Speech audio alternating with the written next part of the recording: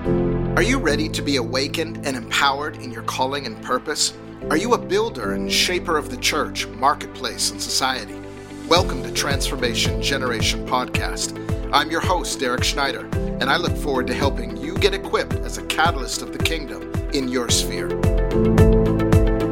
Hello, everybody, and welcome to Transformation Generation Podcast. We're deviating just a bit from our Apostolic Solutions series.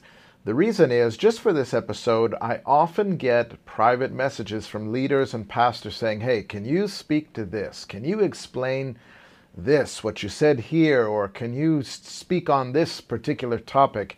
And one of my dear friends and really brother from another mother, Solomon Davies, sent me a message saying, can you speak to this? This is loaded. And when I saw he understood what I was talking about here, I thought, you know what, let's do it. And so we've deviated from our series, and I'm going to address this graphic quote, and I'm going to unpackage it for you, and I know it will bless your life. What I had said was, it's one of my own quotes, God will honor your attempt to find him.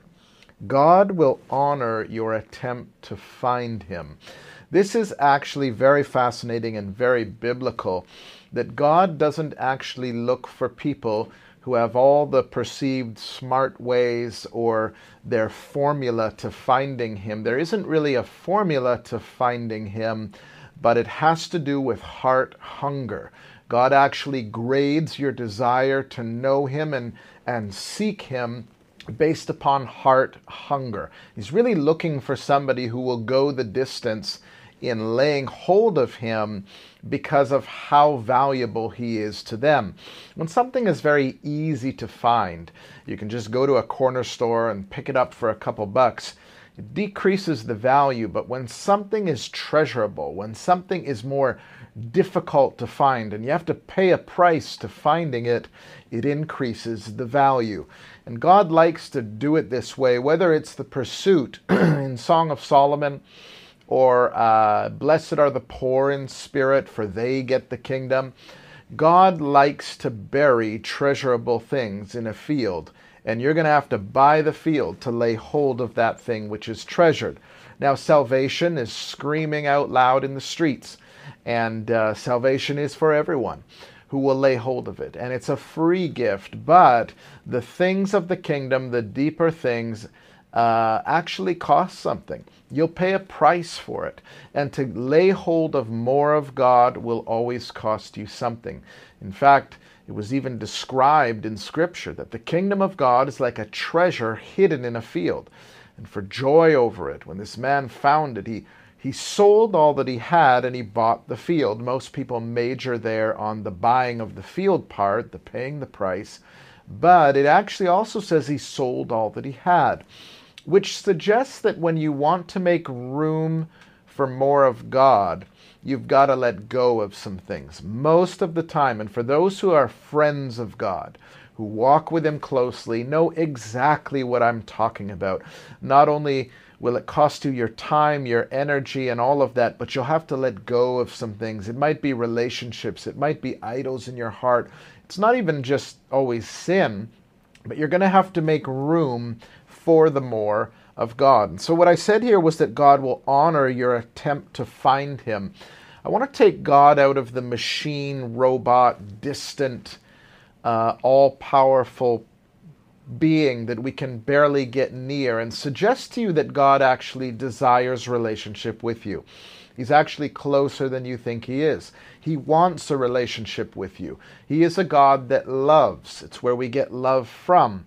So everything that God does and how he associates is with love. He is a relational God, let's say. So if you understand anything about relationships and the way you desire closeness, all of that inner wiring and engineering within you actually comes from God, who is a person who wants relationship with you.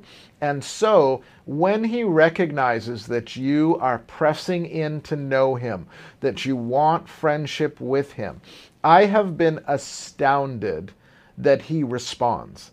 It amazes me. The God of this universe, that knows the billions and trillions of people who have ever been on this planet, who is all-knowing, who is all-powerful, who is holy, who is altogether lovely and set apart, actually will respond to you. You can trigger a response to God Most High.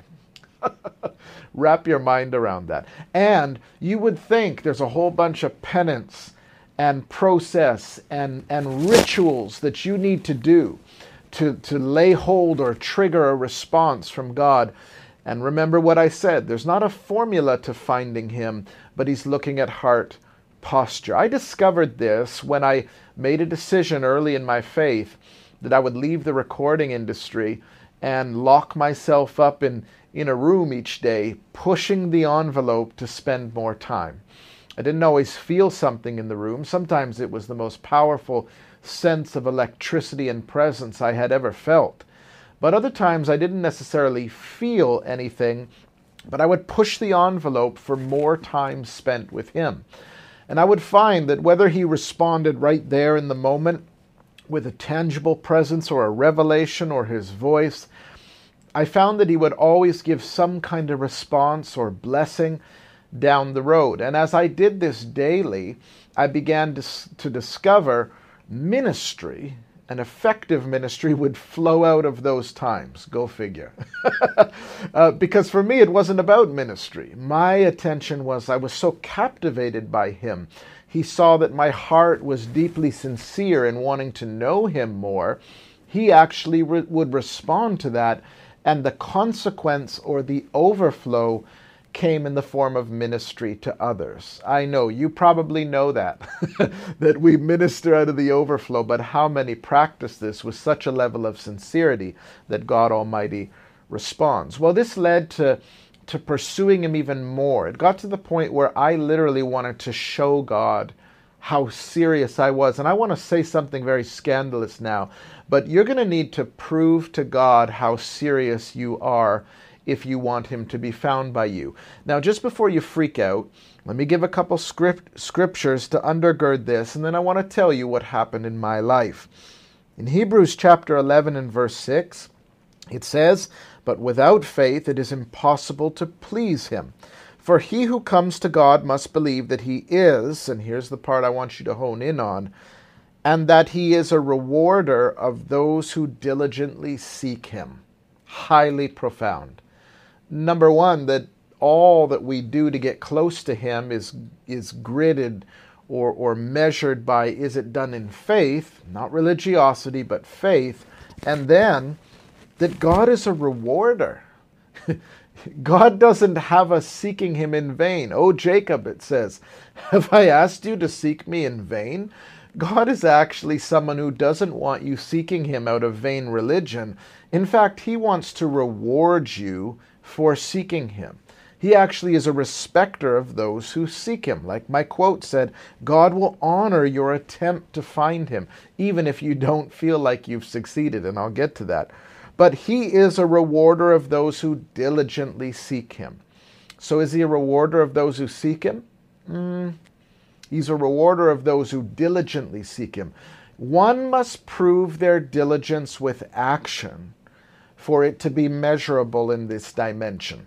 That's loaded there. But for it to be measurable as proof of your hunger for God, it has to be diligence.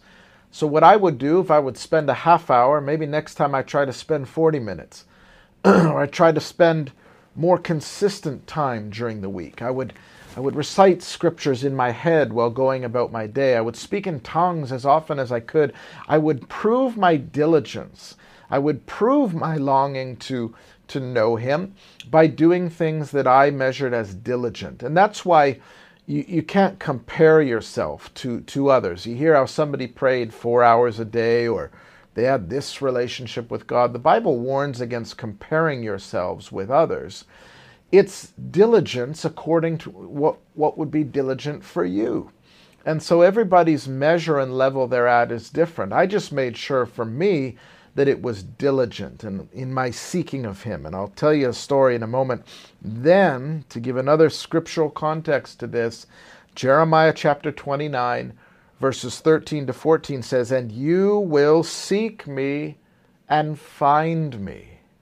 I mean, that in of itself, if you have to seek him and find him, it means he's lost.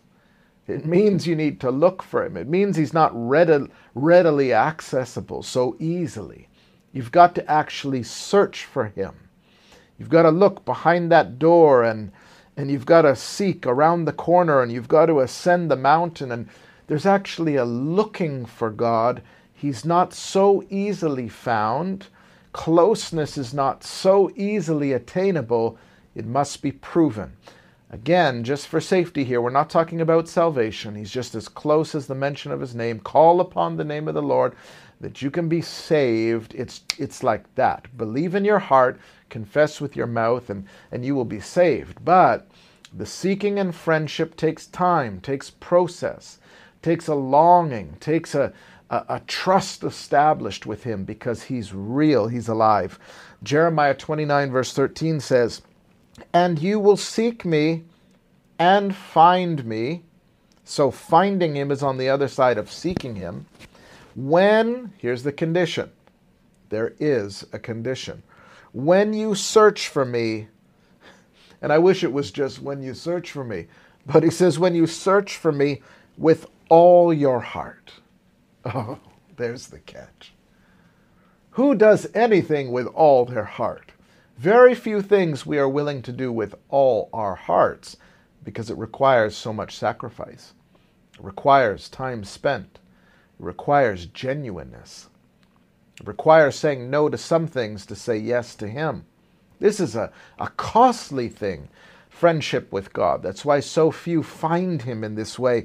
And you will seek me and find me when you search for me with all your heart. Look what it says. I will be found by you. God promises that he can be found. But the condition is you've got to search for him with all your heart. Like I said, God will honor your attempt to find him. He will honor it. He will make good with his promise. There was a time in ministry years ago. I was already pastoring at the time. And I was busy. You know, your typical busy pastor. I had had experiences with the Lord. I had led revival meetings at that point. I had some ministry experience under my belt. I had had some encounters with him. But there came a time when I was dissatisfied with what I had. Even though I had all that, I was hungry for more. Remember, blessed are the poor in spirit. When you're poor in spirit, it's meaning, God, I need more. I'm poor. I'm desperate. Give me more of you. And that the promise is they get the kingdom. Those who posture themselves as being poor in spirit and wanting more of God.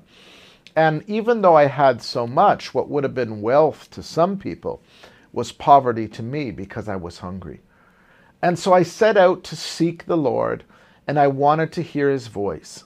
I wanted a next level of friendship that I hadn't even really heard about by too many people. I wanted to see how close could I get to this God. I was genuinely sincere about this. And so I decided to set my alarm for 4 a.m.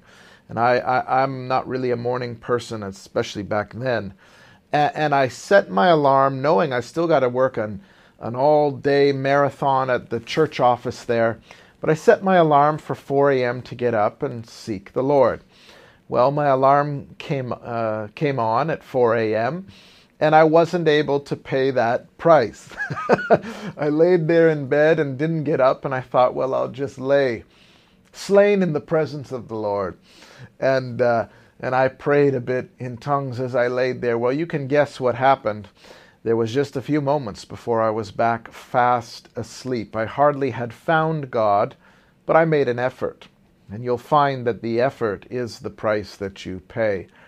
So the next day, I set the alarm clock again for 4 a.m. And this time I realized, well, I better sit up in bed. I didn't feel like getting out of bed. I was cozy there under the blankets, and I thought, it doesn't matter where you are. You can pray anywhere. And so I sat up in bed and began to pray in tongues, and before long I could hear myself snoring. My tongues turned to snores. It was just minutes before I was fast asleep, and And that day getting up, I thought, I am failing at this. I'm attempting to find God. I'm trying to prove my diligence. And it's at those moments that you sort of, those moments of indiscipline where you sort of question, is this works? Am I operating in the flesh? And God knows my heart. And you try to find all these excuses for what is really a lack of discipline. And so I decided that the next day I'm going to try again, and I'll set the alarm for 4 a.m. and I will get up and seek God. And that's what I did. And this time I got up.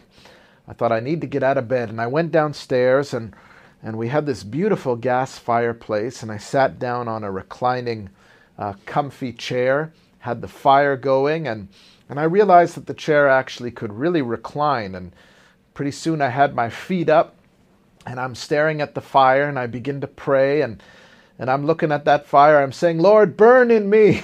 Do that in me. And before long, the nice warmth of the fire, my comfortable position, I was fast asleep. I was close to giving up at that point. But I knew that the Lord said that He's a rewarder of them that diligently seek Him. So there's a reward for my diligence, but what is it? And you find out the reward is Him, but we'll get to that. And so the next day I decided I'm gonna prayer walk. I'm gonna get up at 4, and I'm gonna do a prayer walk like the revivalists did. Then I'm guaranteed not to fall asleep. And I had read about revivalists that would prayer walk. So I set the alarm and got up at 4. And you're just gonna have to trust me. This is no exaggeration. I set out onto the street to walk at 4 in the morning, and it's raining. And I was so frustrated by this. It felt like everything was trying to stop my ability to seek Him. So I decided to go out in the rain. And there I am walking in my track pants, pajama-like pants. And I'm praying in tongues as I'm walking down the street in the rain. And if any of the neighbors had seen me, they would have thought I was crazy for sure. And I walked all the way to a park, and there was a bench there, and I decided to sit down on that bench and pray. Well, the bench had just a slight dip in the wood, and it had collected water, and I sat in this puddle of water, now soaking wet, frustrated, tired, can't feel God. I'm hearing no voice. I'm not having an angelic encounter. And I walk back home very frustrated, mostly because of the rain. Well, now I had a little bit of a push inside of me, an inner motivation. Whether the flesh or not, I was going to beat this thing. And the next day, I woke up at 4 a.m. as usual, and it wasn't raining outside. So I decided to go walk again, and I made my way down to the forest that had a trail that was near our house. And I was walking and I was praying, and I tell you no word of a lie, the mosquitoes were out. This was a summer day, and it had rained, and now it was hot. And I call these demon mosquitoes because there I am walking through this forest. I'm smacking mosquitoes as they're landing on me. I'm trying to pray in tongues.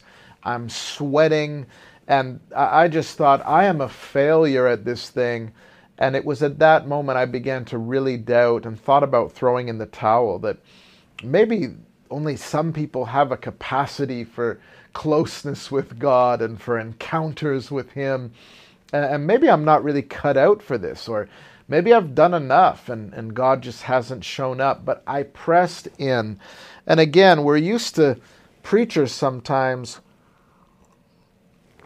exaggerating, and so you're just going to have to trust me. But that day in that forest, to top it all off, beyond the heat, the sweat, the mosquitoes, I was chased by a dog. A dog came and chased me home. So I had had enough. I decided that I was no longer going to make this attempt, and God seemed a million miles away. I didn't have a prophetic dream. I didn't get a word. I didn't have an encounter. I had the wrong encounters. And I decided I'm not going to set my alarm the next morning, that this really isn't for me. And so that night I went to bed relieved that I wouldn't have to get up at 4. And I went to sleep.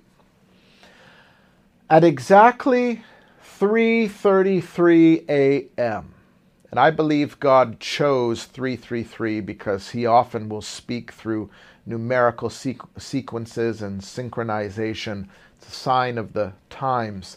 And he will use those to speak to us. But I think he also wanted me to know, had I woke up at 4, I might have thought it was just my body clock, because I had done that for several days in a row. He woke me up at 3:33 a.m. and I heard the voice of God on a level I had never in my entire life. I was already leading meetings.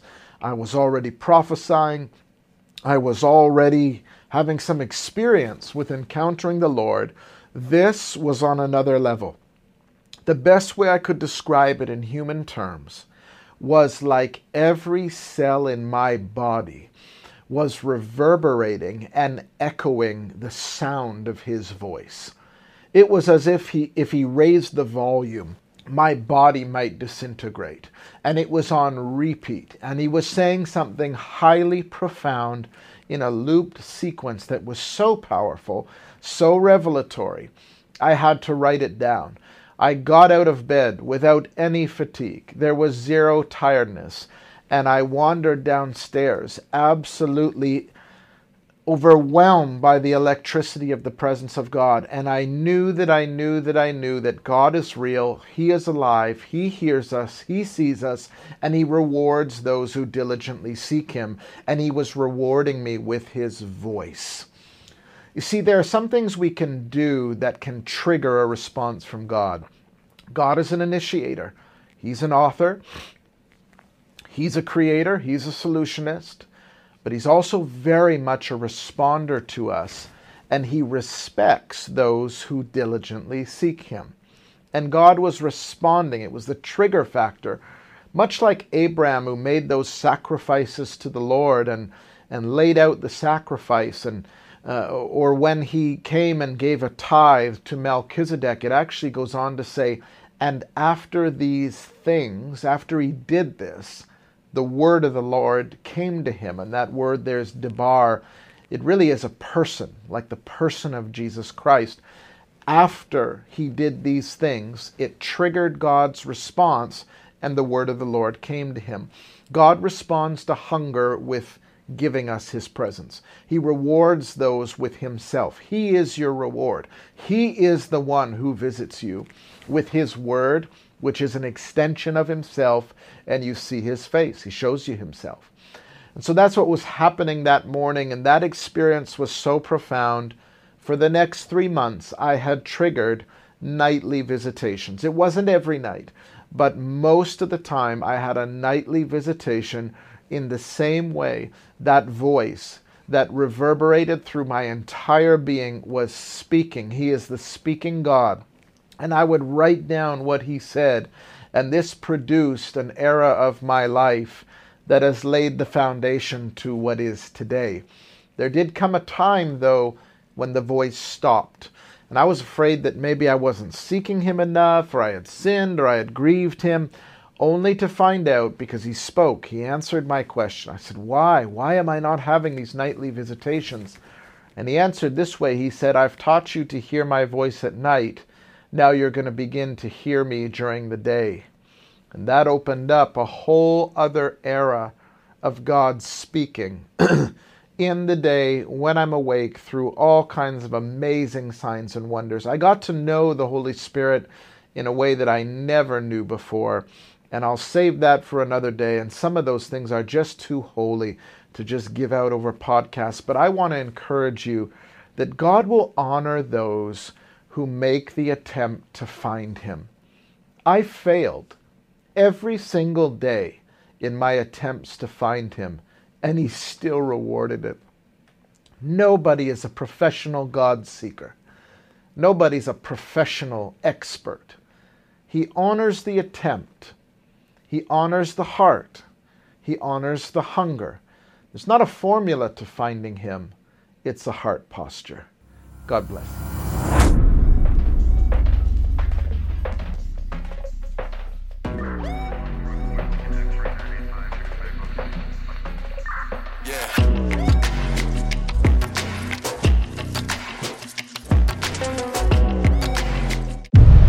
for listening to Transformation Generation Podcast.